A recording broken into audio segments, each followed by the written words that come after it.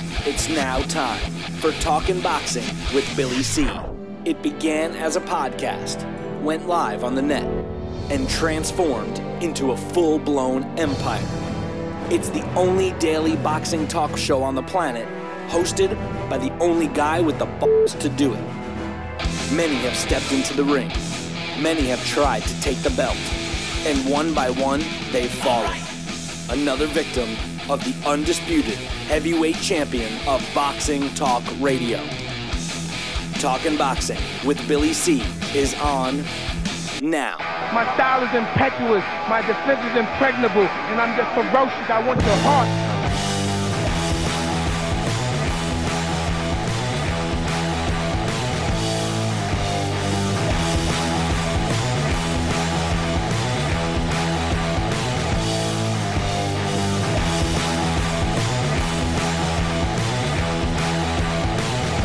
We're coming to you live from the Billy C Studios in Lake George, New York. I'm Bill Calogero, and it's time for the Billy C Show.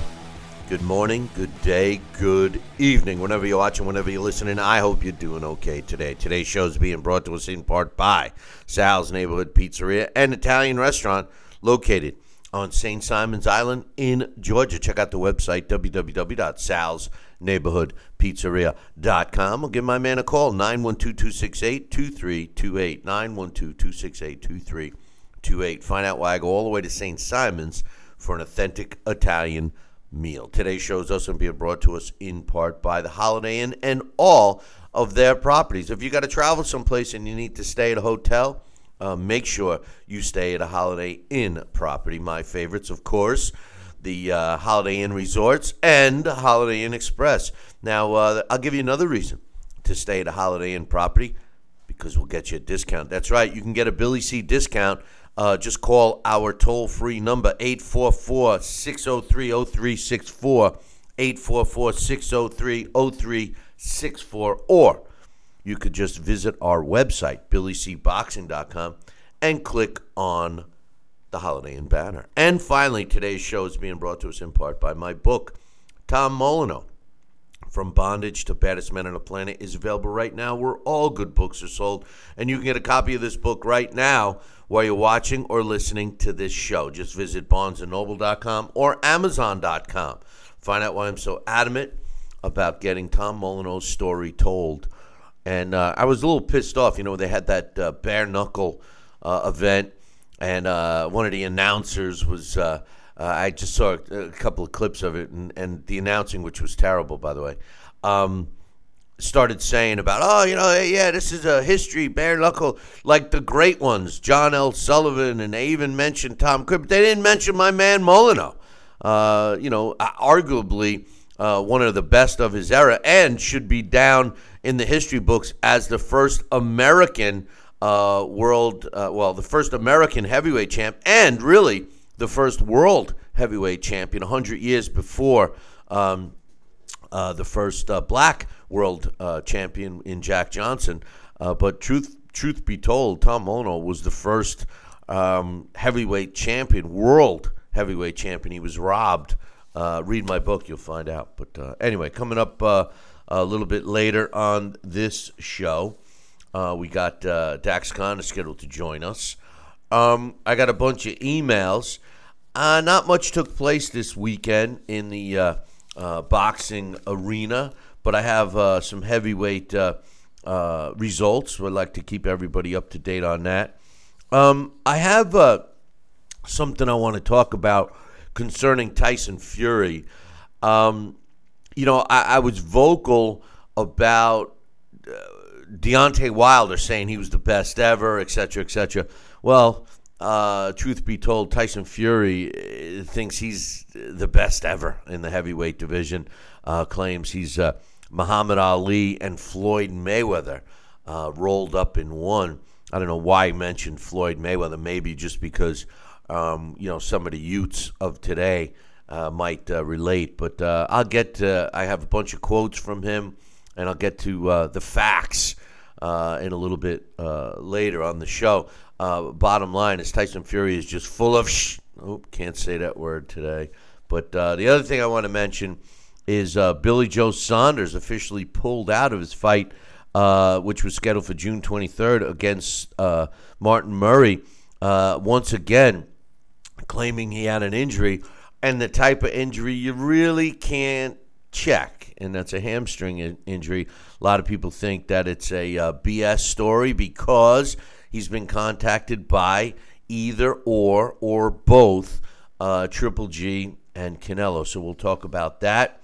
But first, joining me right now from St. Simon's Island in Georgia is my man Sal Rocky Senecola. Sal, we got some heavyweight fights I just want to get everybody caught up with. But first, let's talk real quickly about the potential fight that may be getting groomed with Billy Joe Saunders either fighting Triple G or Canelo. He pulled out of his fight. Was announced it yesterday. He was scheduled to fight Martin Murray on June 23rd. What's your thoughts? This is the second injury. Remember, this fight had been postponed once before. That's true. And I'll tell you what, like I said, the jury's going to be a little bit out on Billy Joe Saunders for just a while till we see him go into do a camp and see who he's going to actually fight between Canelo and Triple G. I was very impressed the night that Billy Joe Saunders dismantled and totally dominated the one-dimensional fighter David Lemieux. And I like Lemieux. Love his punching power. Loved how he has won some big fights in the past, but he was totally nullified. He couldn't do anything. He never got on track against Billy Joe Saunders. Now, was that Billy Joe Saunders rising to the occasion for the one time that we saw him against a one-dimensional fighter? Or is that a Billy Joe Saunders potential who could reveal when he's tested to the level of competition he has to fight? So I think, and if he's going to fight either Canelo or Triple G, I think he'll have an easier time with Canelo because Canelo is not Mr. Fancy toes and dancing and moving and everything else. He's more, as we say, plodding, and he's there to hit. So I don't know. We'll see what happens. But I would like to see Billy Joe Saunders back in the ring against a formidable opponent. And you definitely have that quality in a Triple G or Canelo Alvarez. Obviously, from a financial standpoint, Billy Joe Saunders could make a lot more money fighting either Triple G or Canelo versus Martin Murray. Unfortunately, this sport gives fighters the flexibility to bail on one and pursue another better opportunity. I'm not saying it's right, but it's definitely possible. How are you going to double check to make sure a hamstring is actually pulled? I mean, there's so many different degrees of a hamstring pull, and the minute ones which would still limit your ability to throw effective punches, etc., wouldn't even show up in an X-ray or a CAT scan. So it is what it is. I'm assuming, and you know what they say about assuming, Sal, but I'm assuming that, Golden Boy reached out to Billy Joe Saunders already because of the hardline stance that the stocking-wearing Oscar De La Hoya has put out there on social media about him refusing to give Triple G a 50-50 split. I think that, unfortunately for Martin Murray, that it was inevitable, especially in lieu of what was going on with Triple G and Canelo, that Billy Joe Saunders was going to be the hot ticket for either of those fighters. And quite honestly, Martin Murray became the odd man out. And as far as who Saunders would be better off fighting, could he make more money fighting Canelo? Possibly, but he would have to come over to the U.S. to do it, specifically Las Vegas in September. I think that he's probably better off fighting Triple G at home, where he could make, I would think, the same money based on a live gate. What's your thoughts? What would make more financial sense for Billy Joe Saunders to fight Triple G or Canelo, and which one do you think it'll be? Jeez. I'll tell you, I'm going to put my Nostradamus hat on right now. But that's a hard call because, we're still in the process of with they use this term, ebb and flow of the negotiations. And, are we going to see a Triple G Canelo Alvarez fight? And are they going to make that deal happen? I know that Canelo Alvarez, I'm going to tell you right now, and I like Canelo. I liked him and more before this whole incident. But I'm telling you what, from Canelo Alvarez's standpoint and his promoter, Canelo Alvarez is afraid to fight Triple G. I'm telling you, he knows. What I said to you, Billy, earlier on, off air. First of all, if Canelo Alvarez was eating tainted beef from calves or cows from burgers, okay, that's one thing. But let's say he's been on a steady diet of looking how to get past and doing this, not just for this fight, but maybe one or two other fights previous or prior. Now all of a sudden he's going to be all eyes on Canelo Alvarez. He's not going to have that secret little pill. And that does something psychologically to a fighter, knowing that, well, you know what? He used this in the past. He's not going to have this in the future, or he'll have to get caught or do something else prior to the fight to mask it. But the bottom line is, I think that's going to work on his psyche and his confidence. So I think there's a multitude of reasons why he doesn't feel he wants to, or why he doesn't want to fight Triple G. And just his outrageous comments as far as giving Triple G 30% or 35%, whatever it might be, ridiculous statement. That's an insult to injury. That's proven right there he doesn't want to fight Triple G. Because, it should be a 50-50 fight to begin with, or 60-40, either one way or the other, depending on who can make the case of why they deserve more than the other. And so the bottom line is Triple G and Canelo Alvarez may or may not happen, and I'll be sad. But we already lost the opportunity for it to happen. Canelo Alvarez was at fault, not anybody else who he pointed at.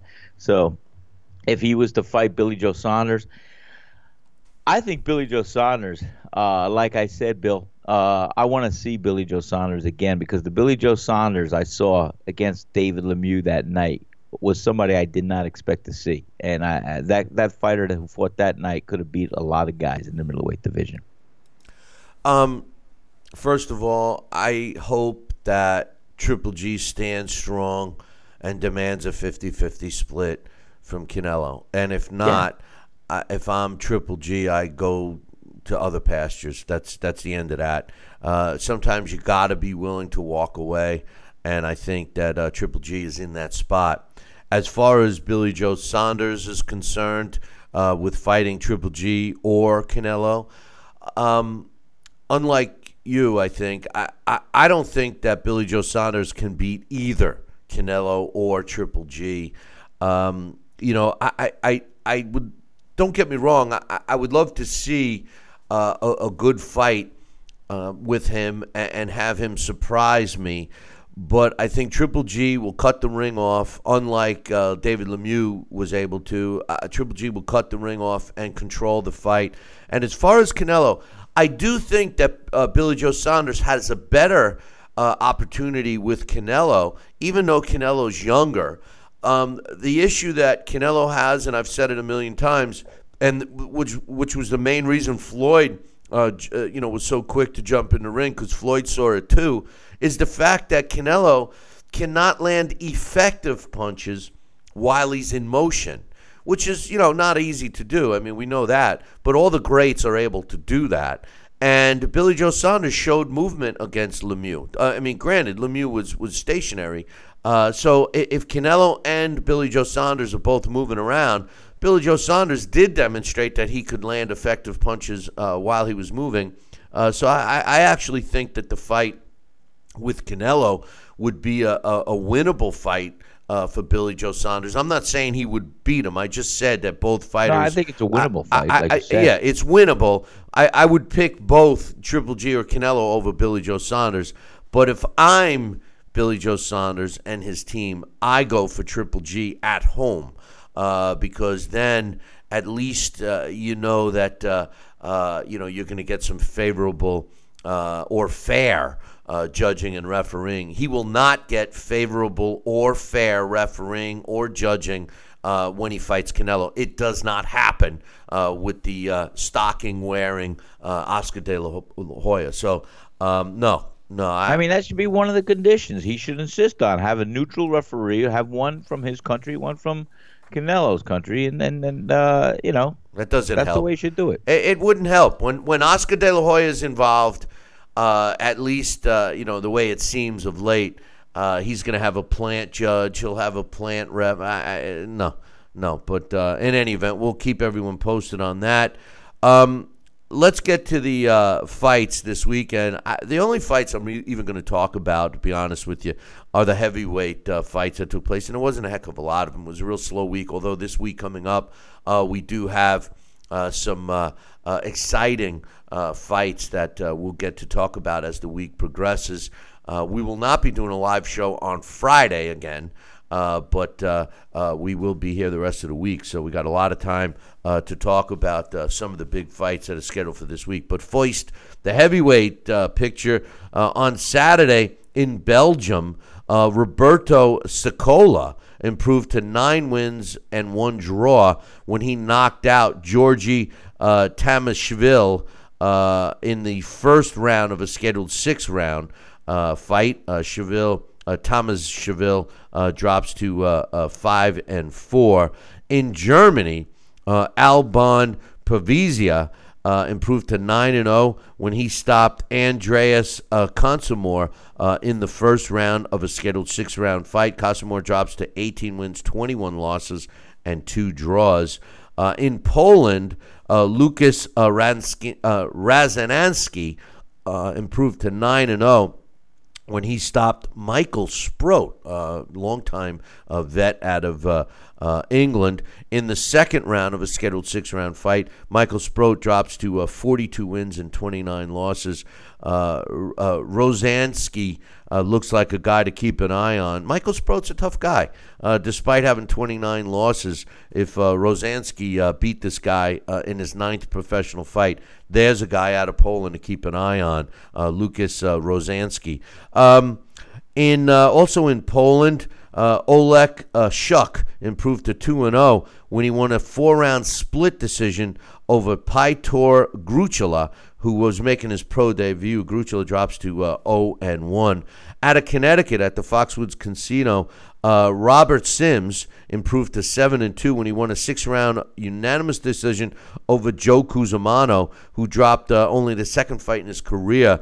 He goes to 15-2. This was an upset of sorts, as well as this other fight that took place on Friday in Atlantic City. Qwan Davis improved to 5-0 with a couple of draws when he won an 8-round split decision over Daniel Pasicola. No relation to Senecola, but Daniel Pasicola dropped to 9 wins, 4 losses, and 3 draws. That's it, Sal. That's basically what took place. There was a couple of other fights, but no sense. I wanted to move on. I got a lot of emails to read today.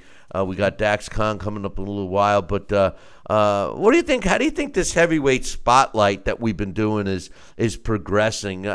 We are hearing a lot of names that we probably will never hear again. We are probably hearing a lot of names that I'm pronouncing incorrectly, so we may definitely never hear those names again. But to give us an idea of what's in the heavyweight picture as fighters are coming up, I kind of am interested in it, and I hope everyone else is. What's your thoughts? It's neat. It's good. I'll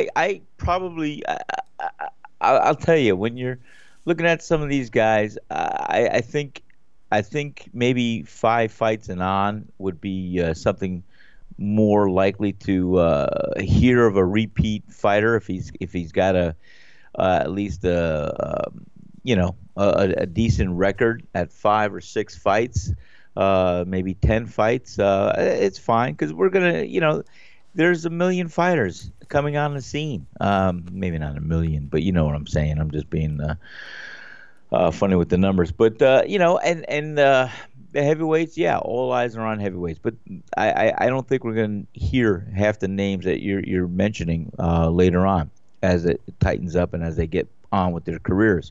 Some will not sustain a career after 10 fights. Some of them will, and those will be the ones that will recall their names. So it's good. I think it's a nice way to feed the future as far as the heavyweight division.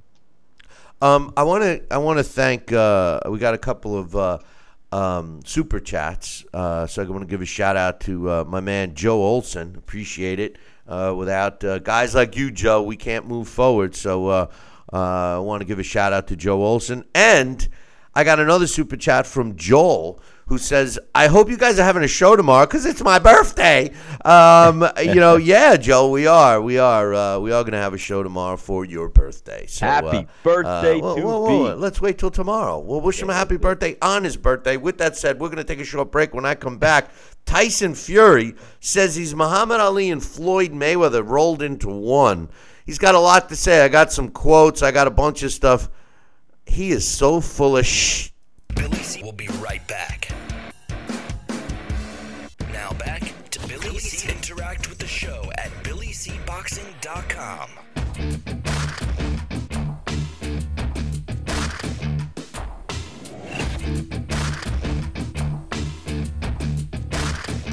And we're back. You're watching and listening to the Billy C Show. Glad you could be with us today. And before we went to break, we were talking about Tyson Fury. And Tyson Fury says, Charlie says, love my good and plenty. Oh, no. That's a different one. I love that. Shaking that back. Yeah. Those were the days. Those were the days. But Tyson Fury says that he's Muhammad Ali and Floyd Mayweather rolled into one. Wow, that's pretty even good. though he hasn't, even though he hasn't fought in well over 2.5 years, closer to 3. He said, and I quote, I got a couple of long-winded quotes from Tyson Fury. He says, "I am the greatest heavyweight of all time. I've not got to be modest." Basically, he's saying I don't have to be modest. I am the best ever. Me, Tyson Fury, the Gypsy King, the one and only. When has there ever been someone like me? There have been plenty of come-forward aggressors. There have been plenty of boxers off the back foot. But when was there ever been a 6'9" switch hitter with the confidence of Muhammad Ali and Floyd Mayweather rolled into one? There has never, ever been anyone like me. I'm unbeaten. I'm fast. I'm brash. I'm young. I'm good-looking. I'm tanned. I've even got white teeth. What more could I have? I'm a fighter. I'm a boxer. I'm a sportsman. I'm a showman. I'm the greatest of my time. This is my era. I've already beaten the linear champion. I've already beaten the legendary champion, Vladimir Klitschko. And guess what? I did it easy. It was an easy fight. So put me in the ring with these bums, and I'll tell you how to put them down. Easy peasy, lemon squeezy. He goes on to say, you have the linear champion, the real Mac, who has been in exile for nearly 3 years, just like Ali was. Then you have all these other guys who have done their thing in the meantime. But once I come back, I'm back, and I'll take over again, just like Ali did. Nobody gave him a chance, and I'm sure all the journalists and boxing pundits around the world are saying I can't do it either. He says, I shocked y'all the first time, and I'm going to shock everyone a second time because the way I see it, I'm the best. I'm the best there is going to be, and I don't believe there's a man born yet who can beat me. You haven't seen what I can do yet because I haven't had an opponent take me to that level. The better opponent you put in front of me, the better I will become. I've got a massive opportunity to go down as one of the best heavyweights of all times. I have the dance partners to achieve that with Deontay Wilder, Anthony Joshua, and whoever else they put in front of me. That's why. That's when they will look at me. That's when they look at me, these guys will look like bums. I can't sleep at night thinking about these bums all the time. I'm thinking about putting my fist through the side of AJ's jaw. I'm thinking about knocking Wilder's spark out, all 15 stone of them. I'm putting them upside down on a heap in the floor. And if there are any cruiserweights out there, light heavyweights or even middleweights that want to move up, I'll give them a good hiding too. Triple G, Andre Ward, whoever they are, move up to heavyweight, and I'll sort them all out. Wow. You know, listen. The one thing we got to keep in perspective is Tyson Fury is a comedian. If you all out there have seen his fights, you've seen him try to sing. He's done all kinds of stuff. A lot of this He's an entertainer. A lot of this is him just trying to ruffle some tail feathers. But when we look at it from a realistic point, this guy he is so full of that you can't even begin to put him on. I don't even know if you could put him on the same level of Anthony Joshua and Deontay Wilder, to be honest with you. When I look at Tyson Fury's resume, Sal, is he undefeated? Yeah. He's 25-0 with 18 knockouts. He doesn't seem to have the power that he should from a 6'9" guy. He had a great jab, but he used to deliver it because he was so used to fighting smaller guys. He was delivering it almost in an upward motion from his hip. He's corrected that, but he's kind of, when you look at Deontay Wilder and you see that tall, lanky professional basketball player frame, you also got to understand that he's athletic. Deontay Wilder, even though he throws punches and he's unorthodox and like a drunken octopus, like we've said, he's at least an athletic guy. And so is Anthony Joshua, another athletic guy. Lennox Lewis was an athletic guy. Klitschko was an athletic guy. Tyson Fury, not so much. The way he moves is like he's too big for his body. And when you look at his resume, really, the only name on it is Klitschko. And that was his last fight that took place in November of 2015. Look at the guys he fought. He fought Joey Abel, Derek Chisora, Vinny Matalone, Martin Rogan, Nevin Pykic. These are all just tough. They're like barroom brawlers. They're club fighters. Martin Rogan was actually a taxi cab driver. That was a tough man. He fought Steve Cunningham, who was a cruiserweight. He fought Kevin Johnson, who didn't even put up any kind of a offensive fight. He just was trying to survive. He fought Christian Hammer in the fight prior to Klitschko. Hammer's a bum. He was a bum. I mean, Tyson Fury, realistically, has not fought anyone of note, Sal. And then to make these statements, look at who he's getting back in the ring with.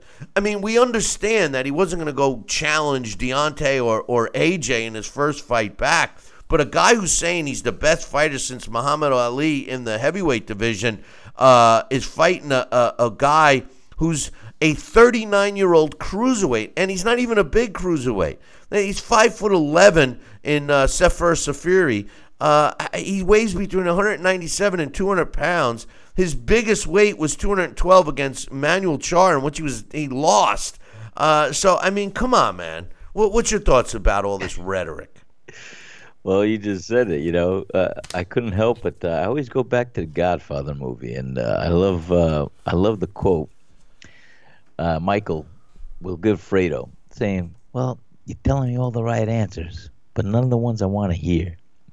What he's spewing and what he's saying is great for his own marketing purposes. But the bottom line is, can he back it up? I don't think he can.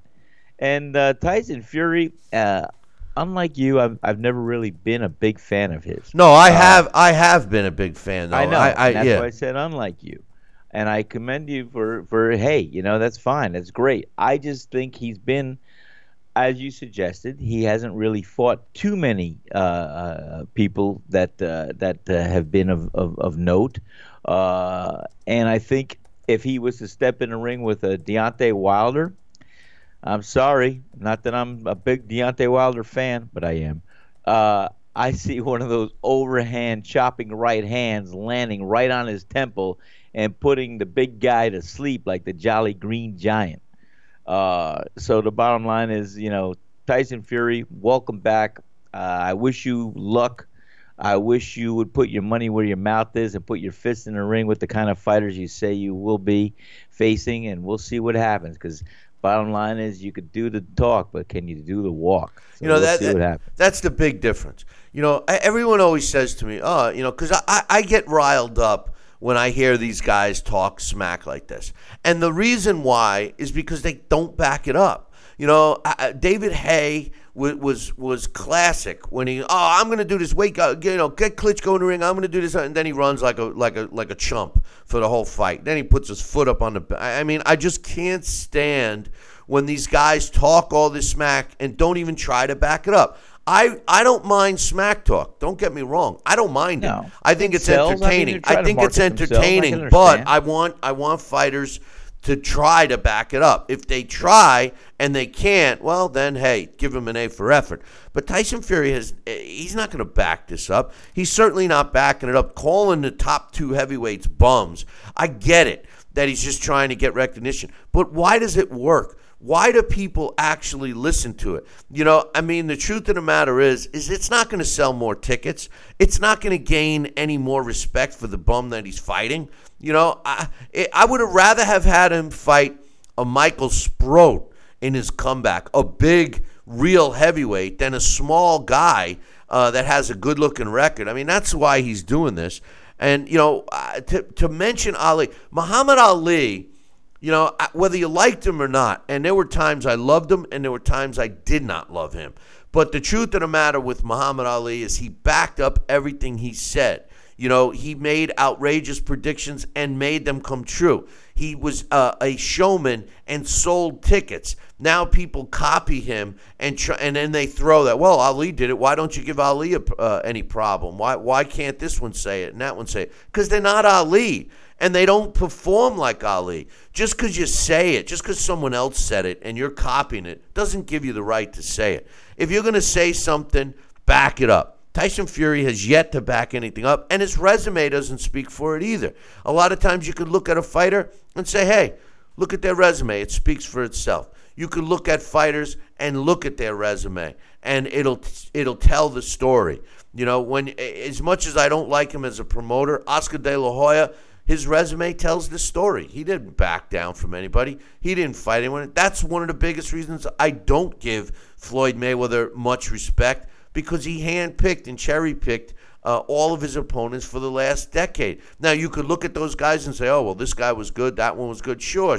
On paper, it all looks good. But the truth is the truth, and Tyson Fury's the same. So I don't know. I don't see it.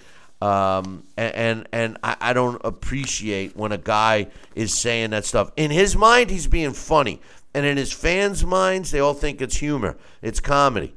But I don't know. At Deontay Wilder and AJ's expense, and I'll tell you right here, Sal, I think that AJ and Deontay both beat Tyson Fury, even though I was a fan. And not only do they both beat him, they both knock him out. How about that? Yeah, I agree. Bingo. I'm with you on the same page. Definitely. But anyway, hey, listen, I'm going to take a short break. When I come back, I got a bunch of emails we're going to read. So you're not going to want to miss these. We got several, actually, going all the way back to Friday. So don't go anywhere. We'll be back in 2. Billy C will be right back. Now back to Talkin' Boxing with Billy C., the only radio host man enough to take a punch from Mike Tyson. Wait a minute, man. Hold on there. Jeremy, man, I need you to take this one, all right? Wait, what? No way. I can't do this. Need I remind you I'm Billy C., damn it? Now put on that mustache and get in there. Hey, look at me. I'm Billy C. Crap.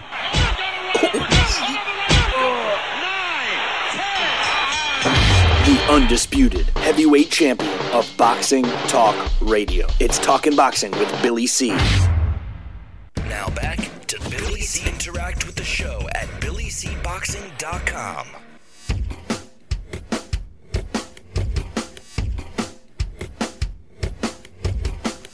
And we're back. You're watching and listening to the Billy C. Show.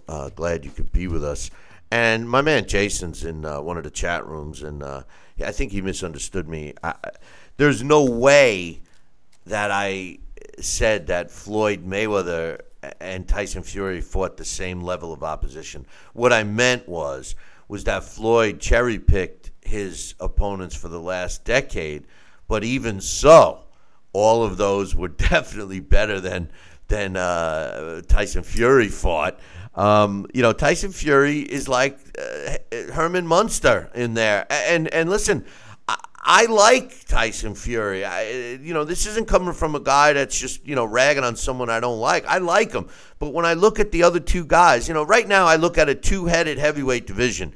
And one head is Anthony Joshua, and the other head is Deontay Wilder. And, I can't see Tyson Fury beating either one of those. Now, is there a young one coming up like, Dubois? Daniel Dubois, is he possibly a guy that could dethrone one of these two or both? Maybe.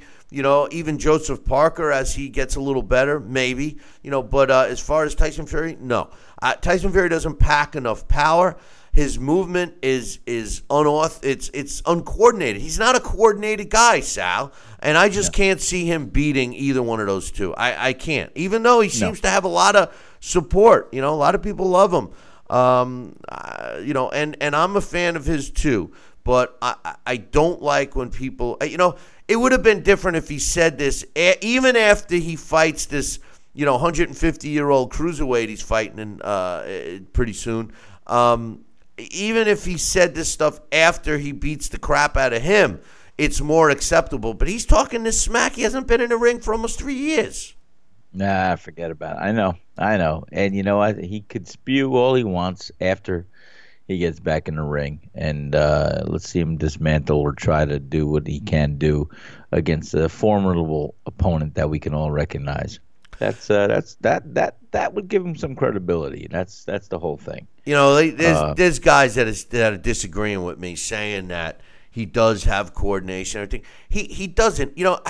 Listen, not to get into physical defects or anything like that, but when you see him stand, he's the opposite of pigeon-toed. So instead of his feet going in, they're going out.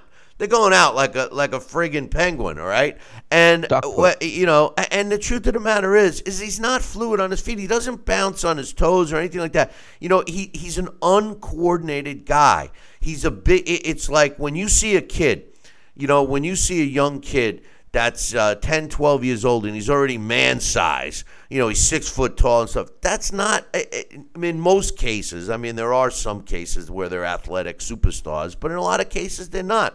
We used to call them baby Hueys, but today you can't say that because they might go home and hang themselves because, they can't take the criticism, but not that you should pick on anyone. I'm not suggesting that. No, let's of course, people. Let's be sensitive. I know, of course, people take. Let me move on because obviously I'm digging a hole here. But let's not even go down that road. Man. Yeah, but all right. My first email. This is from Johnston. He says he has an Eddie Hearn update. He says, "Hey Billy, not sure if you've heard this yet, but rumors circulated a few days ago that Team Povetkin has threatened to call purse bids for the Anthony Joshua fight to take place in Russia. Well, this seems to have been true with the WBA now issuing another deadline. First of all, Johnson, let me just straighten you out for a sec. A purse bid would give the opportunity to anyone to bid on housing the fight. We all could agree that most likely it would end up in Russia, but that doesn't mean that we're going to take purse bids for the fight to be held in Russia. No, it means we'll take purse bids for anybody. The high guy wins, and they decide where the fight's going to be. So that's the facts. But anyway, he says Eddie Hearn responded with this statement last week. He says, we got a situation with Povetkin where we're probably going to have to get purse bids, according to the WBA, this week. He says it'll take another couple of weeks to get it all signed, sealed, and delivered. He says realistically, that's the absolute deadline. So he's talking about this week and the end of next week to be the deadline. He says we're speaking frequently to Team Wilder, and Deontay understands the situation. It's not like he's moaning about it. He's always felt that he'd have to come to the UK. And like I said before, they've made a strong offer. He's referring to Team Wilder. He says some of the points or some of the clauses in the offer weren't acceptable, but some were. We could have talked about them, but it was just a decision from the team that the first fight will take place in the UK. We want to go in September, and that's either going to be, most likely at this stage, against Wilder or Povetkin. Both are tough fights. By the end of this week, I want to be in a position to know if Wilder truly wants this fight. I'm guessing Wilder will stall, and AJ will indeed fight Povetkin. I've said this all along, Sal. I believe that Wilder fueled a little of the fire because from what I had heard several weeks ago, that his fight with Dominic Breazeale was already signed, sealed, and delivered. Not that he couldn't have gotten out of it, but it makes more sense. And I got news for you. I've said it once, and I'll say it again. I think that both of these fights, the potential fight with Anthony Joshua against Alexander Povetkin, and even though he's slow, the fight with Dominic Breazeale against Deontay Wilder are both extremely tough fights for each of these guys. Breazeale has a granite chin, and he's got pop. He's slow, but if Deontay can't knock him out quickly, it's going to pose some trouble for him. And AJ has trouble with smaller guys. They're not easy fights, either one of them, I'm telling you. I know we want to see them fight each other, Sal, but they're not easy fights. They're not easy. No. I agree with you. It should be, but I do see Deontay Wilder probably taking care of Breazeale within 5 rounds.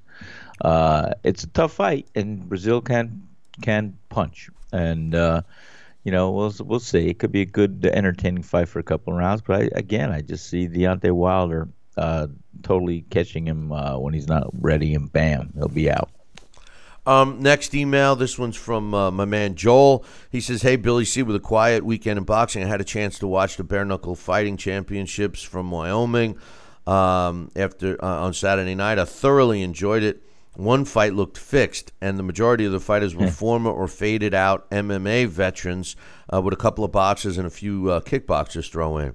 Bobby Gunn's fight looked very fixed, almost like he threw this Brazilian guy who's a pro boxer and hasn't fought since 2016 some money just to come and lose.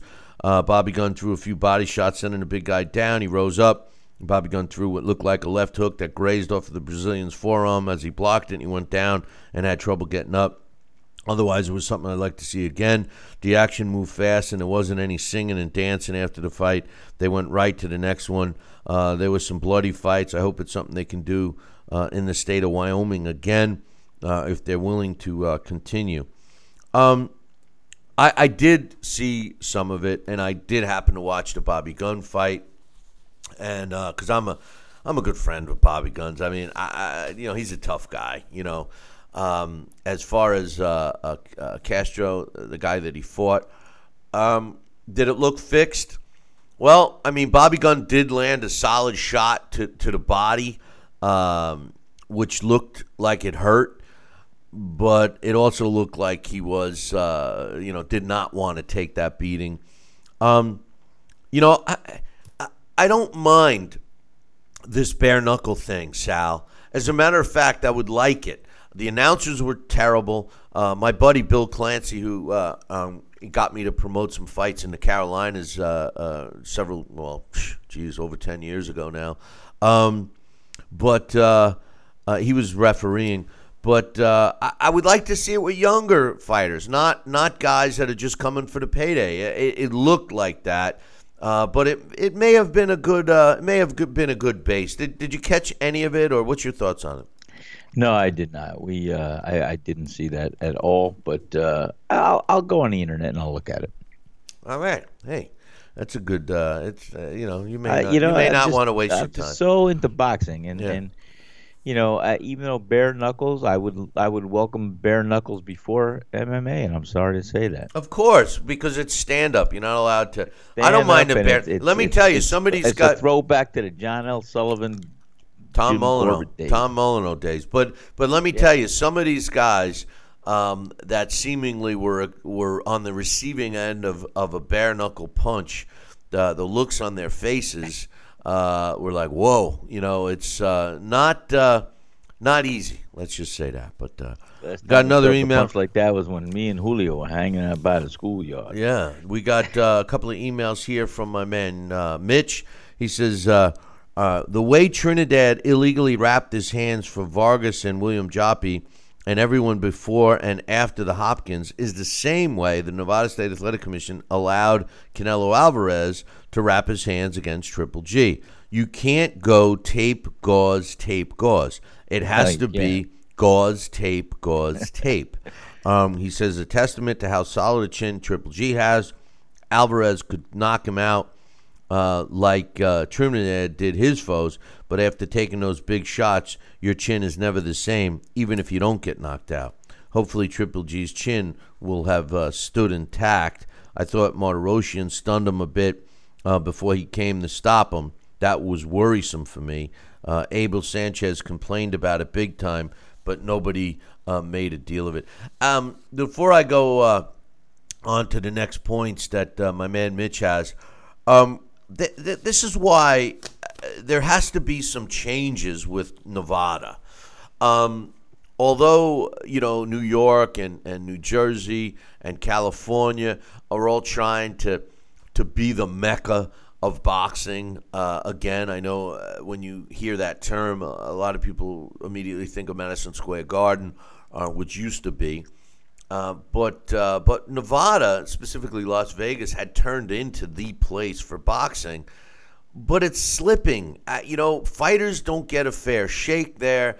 The commission is biased. We saw that with that gutless, spineless piece of garbage, Bob Bennett, approving the fight for Floyd Mayweather against pro debut, 49-0 Mayweather against a pro debut Conor McGregor, but yet does not approve Triple G against the kid who just won the title against Saddam Ali. So, and he was 25.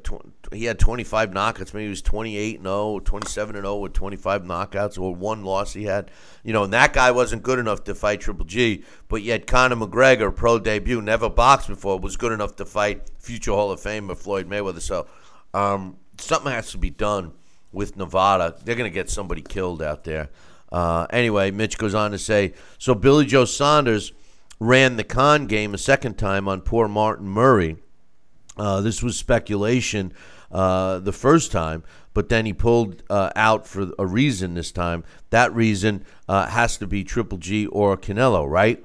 Popular belief has it that he'd rather fight Alvarez because Alvarez doesn't have the power Triple G has, and by the offer that Golden Boy most likely will be more than Triple G could submit. He says, but I'm going against popular belief on this one.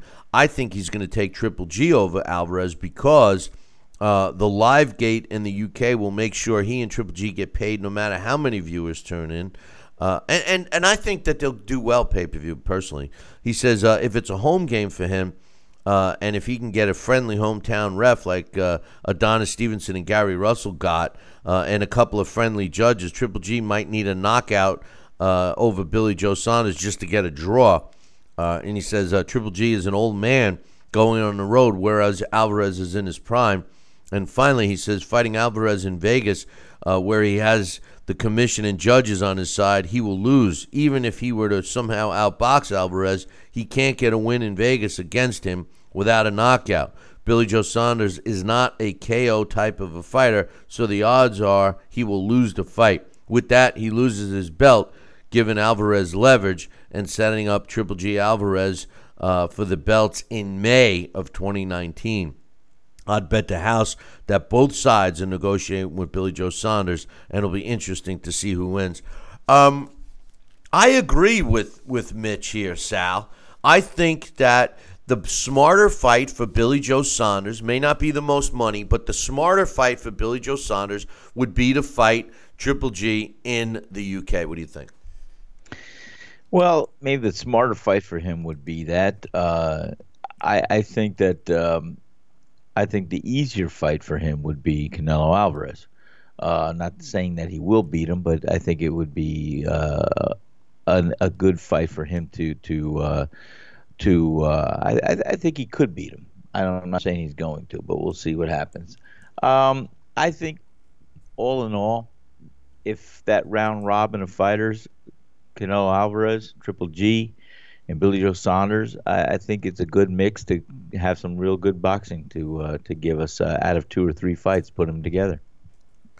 Next email I have is from Coach, and Coach says, hey, Billy C., with today, June 4th being, I can't believe that we have all these days now. I mean, we have become, Billy C., with today's day, June 4th, being National No Pants Day, Bird Day, and Respect for Chickens Day, I find it hard to accept Canelo hiding behind Golden Boy Promotions and the WBC fabricated excuses and not giving us what the boxing finally has and surely deserves in a straight-up real fight with Triple G against Canelo in the rematch. I think that, and I agree, but you know what, Sal? I think that if Triple G doesn't fight Canelo now in September, that fight should never take place, because all it seems to be doing is lining up the stars for Canelo. What do you think? I think you're right. I mean, Triple G is aging, and if they do meet in September, it's going to be a year since they last fought and each other, and I think that was one of the goals to have Canelo Alvarez achieve, and certainly if they wait till 2019, that's another half a year away for Triple G, and I think as I said, he's not a spring chicken, and he needs to keep busy and active, which is why he took the fight, by the way, in Cinco de Mayo on May 5th, because when a fighter is gearing up and has a date in mind, and he's training backwards from that date, you're mapping out your routine, your thing. So to break the continuity of that would have been a little bit more than what he should endure at this stage, meaning he had to go through that date. I understood why he was going through that date, because you do what you do. You take the date, you back how many weeks you're going to train and what you're going to do, and you focus your whole psyche, your mind, your mentality. So those were the things that he wanted to keep, and no matter what he had to do to keep that date, unlike Canelo Alvarez trying to keep the date with him. So I think it's important that he keeps active, and I think it's important that they do fight this year, preferably in September, if they're going to fight. Because if they do not fight this year, like I said, I really feel Canelo Alvarez and his camp would do what they can do to avoid Triple G for as long as they can. Because I'll tell you what, Triple G, in my mind, and in my he won that first fight. He won that first fight. But let me ask you this. Yeah. That fight, and I agree with you, and most people, when you think of that fight, you think, well, I think Triple G won the first fight. But the fight itself wasn't anything special. I mean, no. it took half a fight to get started. The second half of the fight was better. Canelo was running most of it. He did win the final round. But, I mean, it wasn't like one of these. It wasn't a Hagler-Hearns type fight that we're drooling over. And the truth of the matter is that if they're truly looking, if Canelo is looking, or Golden Boy is looking to get Canelo the most money, which will give Oscar more money, the fight is Triple G. They're not going to make the same money with Billy Joe Saunders. They're not. It's not going to happen. It's not going to happen. But in any event, I got 2 more emails I want to get through before we get take a break and get Dax on. This one's from my man James. Haven't heard from him in a while. He says, hey, Billy C., I know it's been a while since you talked about the Supreme Court's ruling, but I wanted to give my 2 cents anyway. He's talking about the sports betting. He says, during the 90s and early 2000s, Oregon's lottery ran a pro football betting pool. If you picked 3 games and won all 3 according to the spread, you got 5-1 on your money. 4 games, you earned 10-1, etc. My father and I usually won 1 or 2 4 picks per weekend. That pool paid for many of my college textbooks. Then Portland wanted to attract the pro soccer team, even though it's a completely different kind of football. Oregon had to give up the football pool before soccer would move to Portland. Since the latest ruling came down, Oregon's been abuzz with talk of bringing that pool back. I, for one, hope it happens. I could use the money. Speaking of bringing things back, are we going to get another Billy C. challenge? Remember, I was your last monthly winner, and I have a title to defend. That's I love sports betting, and I hope every state gets it, James. And as far as the Billy C Challenge, we had a lot of fun with that. It was a lot of work for yours truly, and I do promise to bring it back if things continue to progress the way I hope they do. So thanks for the email. One last email before we take a break here, and this is from my man Rick. He says, "Hey Billy C, what do you think of this YouTube clip of current fighters reacting to Jack Johnson's pardon? I actually agree with the idea that the pardon is 100 years too late and doesn't really mean anything, but I was surprised and disappointed that so many of the young fighters either didn't know who Jack Johnson was or what the pardon was all about. It's kind of shameful if you ask me." He says, "It also makes me appreciate Mike Tyson that much more. For all his questionable antics throughout his career, Mike was never too big to pay respects to the guys who came before him.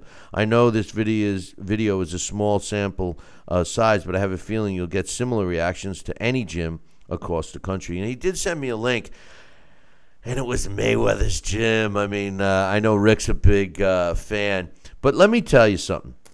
I was shocked to hear some of the comments. I'm not even going to mention who, but the former world champion was there, and that these guys didn't know anything about Jack Johnson. The guys that even knew who Jack Johnson was, and it was a lot of young fighters that never even heard of who Jack Johnson was. But the guys that did know who Jack Johnson were didn't have the story or their facts right. You know the old saying, time heals all. That's sort of what's happened to poor Jack Johnson. And I think that the significance behind the pardoning should actually open up people's eyes to understand what actually took place with the whole arrest and jail to begin with. This guy should have never been arrested for that. He should have never had to go to jail after he was in exile. I mean, Jack Johnson brought a lot to this sport. I mean, forget about what he brought to racial situation, although you might make the argument that he actually caused more trouble for African Americans at that time because of the Jim Crow state America was in. However, what he brought to the sport of boxing, really, second to none. This guy was above and beyond the talent level of any other fighter during his era. And, the fact that they pardoned him now, I think that significance is huge. Sal, what's your thoughts?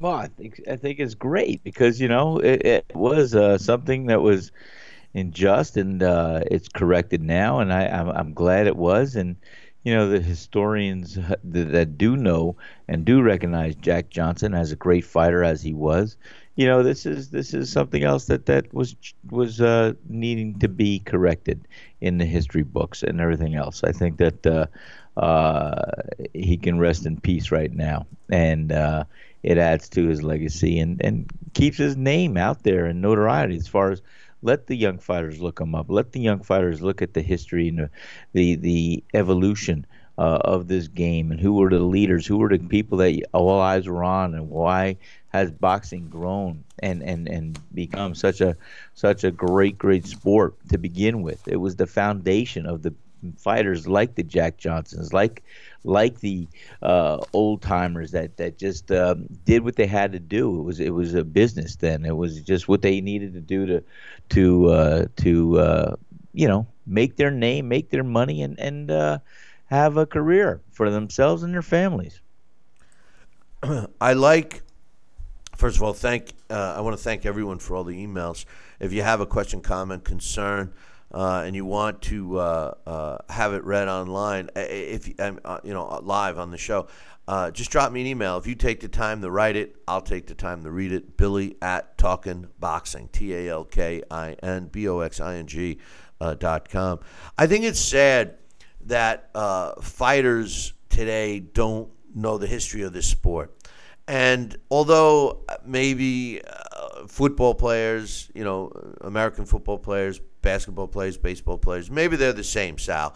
Maybe if you ask, a young superstar athlete today, hey, you know the history of baseball. You know who this guy was, that guy was, and they don't know the stats. I mean, some baseball guys can spew out, who pitched the last no-hitter in the rain on a Saturday night. I mean, baseball is 150 years of nothing but stats, more than 150 years now. But when it comes to boxing, because of the nature of the sport, I think it's kind of a prereq to have fighters know a little bit of the history about the fighters who came before them and who molded the sport into what we see today. Now, Mike Tyson was an example of maybe a little too much. Mike Tyson is a historian when it comes to boxing, and I don't expect every single young fighter to know what Mike does.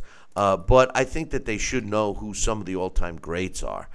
Jack Johnson, definitely everyone should know who he is.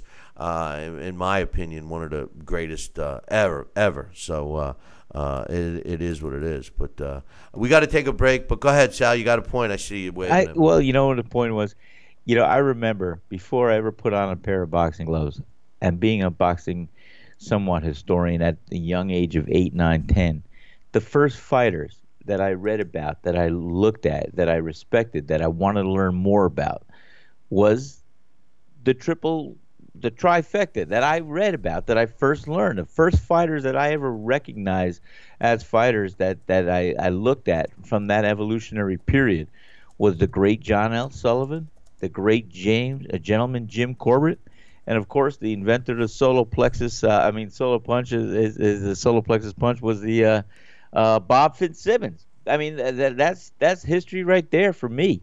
And then, yes, it progressed along the lineage of who fought who and who passed the heavyweight championship and who was there. And sure enough, Jack Johnson was in that legacy as well. So there is a great history of fighting and fighters. And, some of these, like I took for granted that everybody knew that, who was interested in having a career of fighting. It's true. We got to take a break. We'll be back in 2. Billy C will be right back. Part of the Billy C Boxing Network. Check out BillyCBoxing.com now, or feel the wrath of the mighty mustache. Oh, that hurts. Why are you doing that to my face? I hate you. That's BillyCBoxing.com. Consider this your warning. Now back to Talkin' Boxing with Billy C. He may not have an Excellence in Broadcasting award, but the night's still young. And he's got martinis. So you never know what may be by morning. It's Talkin' Boxing with Billy C. Talkin' Boxing with Billy C. Now back to Billy C. Interact with the show at BillyCBoxing.com.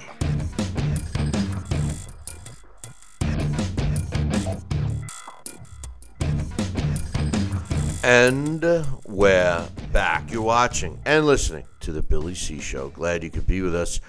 Joining us right now to tell us what he thinks of this whole Billy Joe Saunders, Triple G, Canelo saga is my man Dax Khan. Good morning, Dax.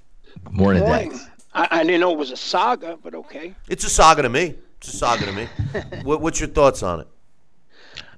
Billy Joe Saunders, he takes one step forward, he takes 2 steps back. Why? I don't understand. The first time it was the hand injury, and now it's the hamstring.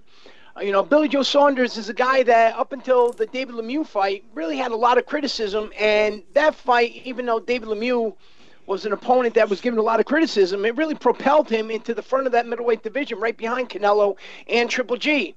Remember, after that fight, Billy Joe Saunders calls out Triple G, and then he is one of the first ones to criticize Triple G because Triple G does not take the challenge of Billy Joe Saunders and cancel his May 5th date and go on with this upcoming this June date that's now postponed again for the second time, stating how Triple G is ducking him. Triple G is not willing to fight the best competition. He's going on these social media rants and to anybody that are listening inside the regular media. And then now he goes and he pulls out on something like this. And, but in the meantime, really, Martin Murray, while I like Martin Murray, he's always been, a solid fighter, he's really not even at this point in time, Martin Murray is not even a relevant middleweight. So I don't understand. I think a lot of it has to do with the talk. Bill, you mentioned Tyson Fury before. I think, if you can talk a good game, and with social media the way it is today, how one tweet, if you can get a lot of people out there talking about this one tweet, whether or not they're sharing it, whether they comment on it for the positive or for the negative, that can keep you into the limelight, and you can stay relevant without actually stepping into the ring to do anything relevant. Yeah, but talking about the Tyson Fury situation, I know it's funny, and I know people look at it as being comical, and I agree with you. His name, we're talking about him, so he's in the discussion. But I mean, when do you just look at somebody and laugh, and then it's like The Boy Who Cried Wolf. Not that many young people read anymore today, but the story of The Boy Who Cried Wolf, claiming that there's a wolf, and finally when it was there, no one believed him. And that's what happens with these fighters. A great example of that is David Haye. If David Haye turned out to be, a knockout, drag-out, great fighter in his next fight, nobody would believe him because he's pulled the BS all these other fights. And I think that's what's happening with Tyson Fury. He's got to be careful. He should have just did what he had to do in his next fight and let it be. Tyson Fury actually had that opportunity. Remember, Tyson Fury has pulled out of fights himself in the past. There were reasons why. This is before he won the title. So Tyson Fury had that label on him. And when he defeated Klitschko, that kind of erased that. Maybe the win over Steve Cunningham when he made his appearance in the United States, that sort of erased that.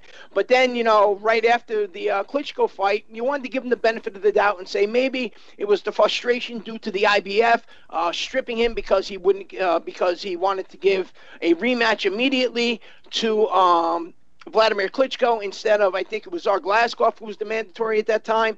Then we have the mental problems and the postponements, and he managed to stay well in the media. And then most recently, he credits Billy Joe Saunders last week in an interview for saying that Billy Joe Saunders is the guy that more or less lit a fire under his ass to get back into the ring and show, fans what he still has left. He's still a young man.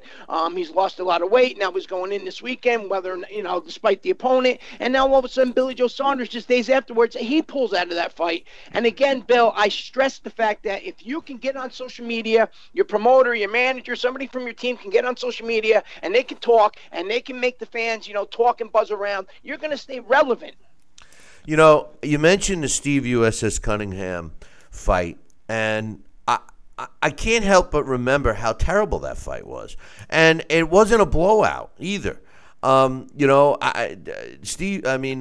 Fury should have blown Steve Cunningham out. There was a lot of leaning. Remember, he was leaning on him a lot. Right. So he never, with the exception of Vladimir Klitschko, he's never really backed up all his boasts. And then one other thing I want to bring up, we were just talking about Jack Johnson, right? Well, you just reminded me of something. You said, people are giving him credit about losing all that weight. He did lose a lot of weight. But remember, so did James Jeffries. When James Jeffries came back, he lost all that weight and he looked great. But there's something about putting on a few hundred extra pounds that makes you just not the same afterwards, guys. I mean, come on, right? Well, of course, it's hard to lose, and if it's once or it's twice or it's water weight, yes, but after a while it takes your toll on you. Obviously, Ricky Hatton, there's always a perfect example of the most recent eras where Ricky fattened, and then you had Ricky Hatton, and Ricky'd blow up to 190 pounds in between fights, and then he would drop down and lose all that weight and come in at 140 pounds looking stellar, but eventually it caught up to him, and it dropped Ricky's punch resistance. We started seeing Ricky Hatton rely on that dreadful style of the 1-2 and hold. So yeah, and Ricky was a young guy at that time, so definitely losing that weight takes its toll on a fighter. But on the other side, in a way, it becomes kind of interesting to see, okay, this guy has blown up to, 40 pounds overweight. He's had this long layoff. Let's see how he can do when he comes back. Will he be any good? And then he comes back, he puts on a sensational performance, and that kind of gives him a little bit of extra credibility, saying, you know what, he really is it doesn't matter what kind of shape he's in. This guy is able to stay in with anybody on the top. But, it becomes a joke after a while, especially when you're walking around lifting your shirt up at press conferences and slapping your stomach. That's something Billy Joe Saunders has done himself at times. I loved when Ricky Hatton came out with the Fatty Hatton suit. Remember, he came out. He had like a fat suit. But let me ask you this: getting back to the Billy Joe Saunders, Triple G, Canelo trifecta. Who do you think would make the most sense for Billy Joe Saunders? I mean, he does possess the one belt Triple G doesn't have. He's got some value in it because of that belt. I mean, we all know that Murata over in Japan has the regular belt, but for the WBA. But for all intent purposes, Billy Joe Saunders is the guy with the last belt Triple G does not have. There are some good fights out there in the middleweight division with Daniel Jacobs and the middleweight Charlo brother. But really, it's these three guys. It's Canelo, it's Triple G, it's Billy Joe Saunders. Which fight, in your opinion, if Billy Joe Saunders got to make the choice, what fight would it be and where would it be? In terms of revenue, the Canelo fight would be the most sensible if you're in a business standpoint. But if that's if he's only looking for money, though, you think that's what he's looking for? I'm saying, if that's what by the way he's going about his business, Billy Joe Saunders doesn't seem to be looking for legacy. He can stay over in the UK and he can make a comfortable living. He can make, what a lot of us stars here make, fighting the Martin Murrays or the other guys of that level. Because he's such a big draw. Remember, the UK fans, that's the difference between the United States and the United Kingdom. That's one of the things why I'm so pro saying that, the Joshua and Wilder fight should take place over in the United Kingdom first, so both guys can, make that maximum money and then have the rematch wherever else. Because, the UK, you're going to make that money. The fans are going to follow you as long as you're a UK fighter. And Billy Joe Saunders can make what he's going to make against Triple G, against any other, a guy in the top 20. If it's just about money, then Canelo would be the name. If he wants to go for a legacy, then of course it would be Triple G. And, if he wanted to just really throw a curveball into the works and he wanted to show that, he's looking to unify, he can really upset the apple cart by going over to Japan and fighting Murata. Yeah, that's a good point. And he could make some decent money. But I think that the fight that makes the most financial sense for him would be to fight at home against Triple G. I know Triple G is a tough out, but fighting Canelo in Vegas is almost a guaranteed loss. I mean, it really is. It's unfortunate, but that's what has happened. I mean, what do you think? I think that Billy Joe Saunders, because of his mobility, I think would probably make Canelo look pretty foolish. And Billy Joe Saunders does have a solid beard, and I don't think Canelo has the power to stop him. But yeah, in terms of money, though, Tyson Fury. The reason why I mentioned the Tyson Fury and Steve Cunningham fight is Tyson Fury, came to the United States and he put his face out there, and that raised his marketability. No, it wasn't a great fight, but the fact that the fans got to actually see this guy in the United States that they've only been reading about, or they've only seen on YouTube clips, and they actually got to see him live and in person.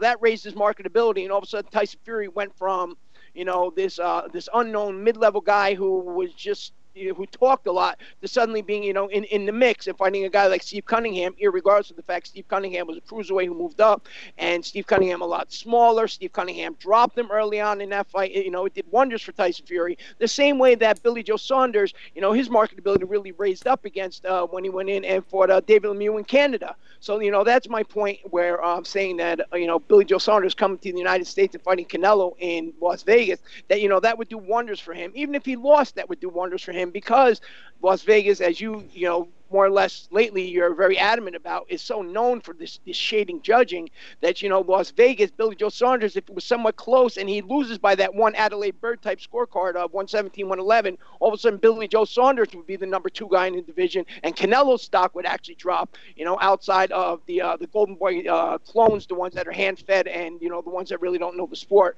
other than, what's told to them by a promoter or by social media. Dax, I appreciate your thoughts, and hopefully we can get you back on later in the week. Thursday, we're going to be doing our breakdowns and predictions on the big fights for this weekend, so hopefully we can get your thoughts on those as well. Absolutely, and, coming to the United States, Bill, that's, it's a worldwide sport, and that's what everybody's got to do. Absolutely. Well, Could yeah. be good. I mean, they got to go to wherever the people are going to show up to. So. How do you get back on the ladder? You Gotta- get back on the ladder like Joseph Parker does. He comes to the United States and he's going to fight Brian Jennings in August. Hey, that's a good fight. Dax, we'll talk to you later in the week, brother. All right. That's Dax Khan. You can check out his column up on BillyCBoxing.com. One thing I wanted to mention real quickly right now is Antonio Tarver. Last week we were talking about Antonio Tarver coming back and that he was going to fight. Well, it's not happening. He was going to fight Travis Kaufman.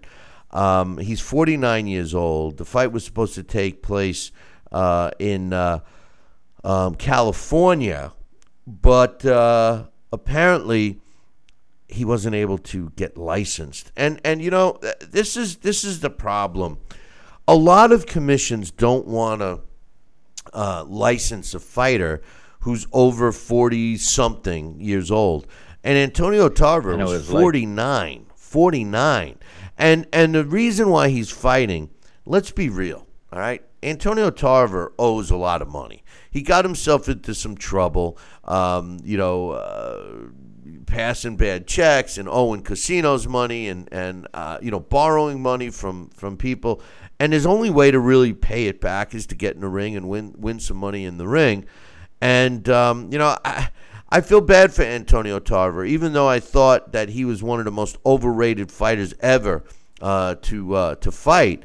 I feel sorry for him because I think he's in a good example of why fighters need to make sure they have a plan B after their boxing career is over. And the saddest part of this story, Sal, is that Antonio Tarver was a great ringside analyst. And when he got popped for the steroids, and then when it came out about the thrown in jail for the bad checks, Showtime walked away from him. I mean, they abandoned him like, you had one lifesaver on a boat and there was 90 people, sort of like the Titanic. But and here he's left with nothing. His son is boxing, but I don't know. So we'll see who Kaufman fights, but that is going to be on a Fox Sports fight on Sunday, next Sunday, with 3 fighters, heavyweights. So we'll see some heavyweights next week, Sal. Absolutely, that sounds good. We got today's trivia question, and it's a tough one. Now it's open to everyone except Coach. Oh boy. Because Coach already got this answer correct at one point. What did Jersey Joe Walcott and Mike Colbert both have in common? What did Jersey Joe Walcott and Mike Colbert have in common? If you're the first one to email me the correct answer, Billy at Talkin' Boxing. That's TalkinBoxing.com. You'll win your very own copy of the Title Bout Championship computer game, the same game that Alex Perpali uses when we do our Blast from the Past. So I'll read the question one more time. If you get it right, if you're the first one to get it right, by emailing me, Billy at Talkin' Boxing. That's TalkinBoxing.com. You'll win the prize. What did Jersey Joe Walcott and Mike Colbert both have in common? Good luck to everyone on that. On this day in boxing history, June 4th, in 1986, Buster Drayton wins a 15-round decision over Carlos Santos to win the IBF World Junior Middleweight title, and that took place in New Jersey. On this day in 1971, Jose Naples knocks out Billy Backus in the 4th round to win the World Welterweight title, and that took place in California. On this day in 1994, Ike Corte knocks out Cristanto España in the 11th round to win the WBA World Welterweight title, and that took place in France. It took place in France. On this day in 2005, Ricky Hatton knocks out Costa Tszyu in the 11th round to win the World Junior Welterweight title. It took place in Manchester, England. I loved that fight. I was a big fan of Costa Tszyu, and after that fight, there was no one I liked more than there's only one Ricky Hatton. But anyway, on this day in 1986, Bernardo Pinago wins a 15-round decision over Gabby Canizales to win the WBA World Bantamweight title. It took place in New Jersey. And when you say 15 rounds. Yeah, those were the days. And finally, on this day, June 4th in 1908, Stanley Ketchel wins a 10-round decision over Billy Papke to retain his world middleweight title, and that took place at the Hippodrome in Milwaukee, Wisconsin. A side note to this, both fighters weighed in at 3 p.m. on the day of the fight, Sal, and they both weighed 154 pounds. Wow. Talk about 15-round fights. How about same-day weigh-ins, right? I like those two things. You want to see boxing become the sport it was once, or it once was? Let's return and reverse the clock and get the rules and implement them the way they once were. That's easy for you to say. That's No, easy for you to spit out. good. But anyway, hey, listen, boys and girls, make sure that you tune in tomorrow. You know, it is Joel's birthday, one of our listeners, so we'll make sure we wish him a happy birthday. So remember that, Sal, in case I forget. But anyway, listen, make sure you guys, all of yous, tune in tomorrow morning, same bat time, same bat channel. Until then, I'll leave you with this. Ciao, baby.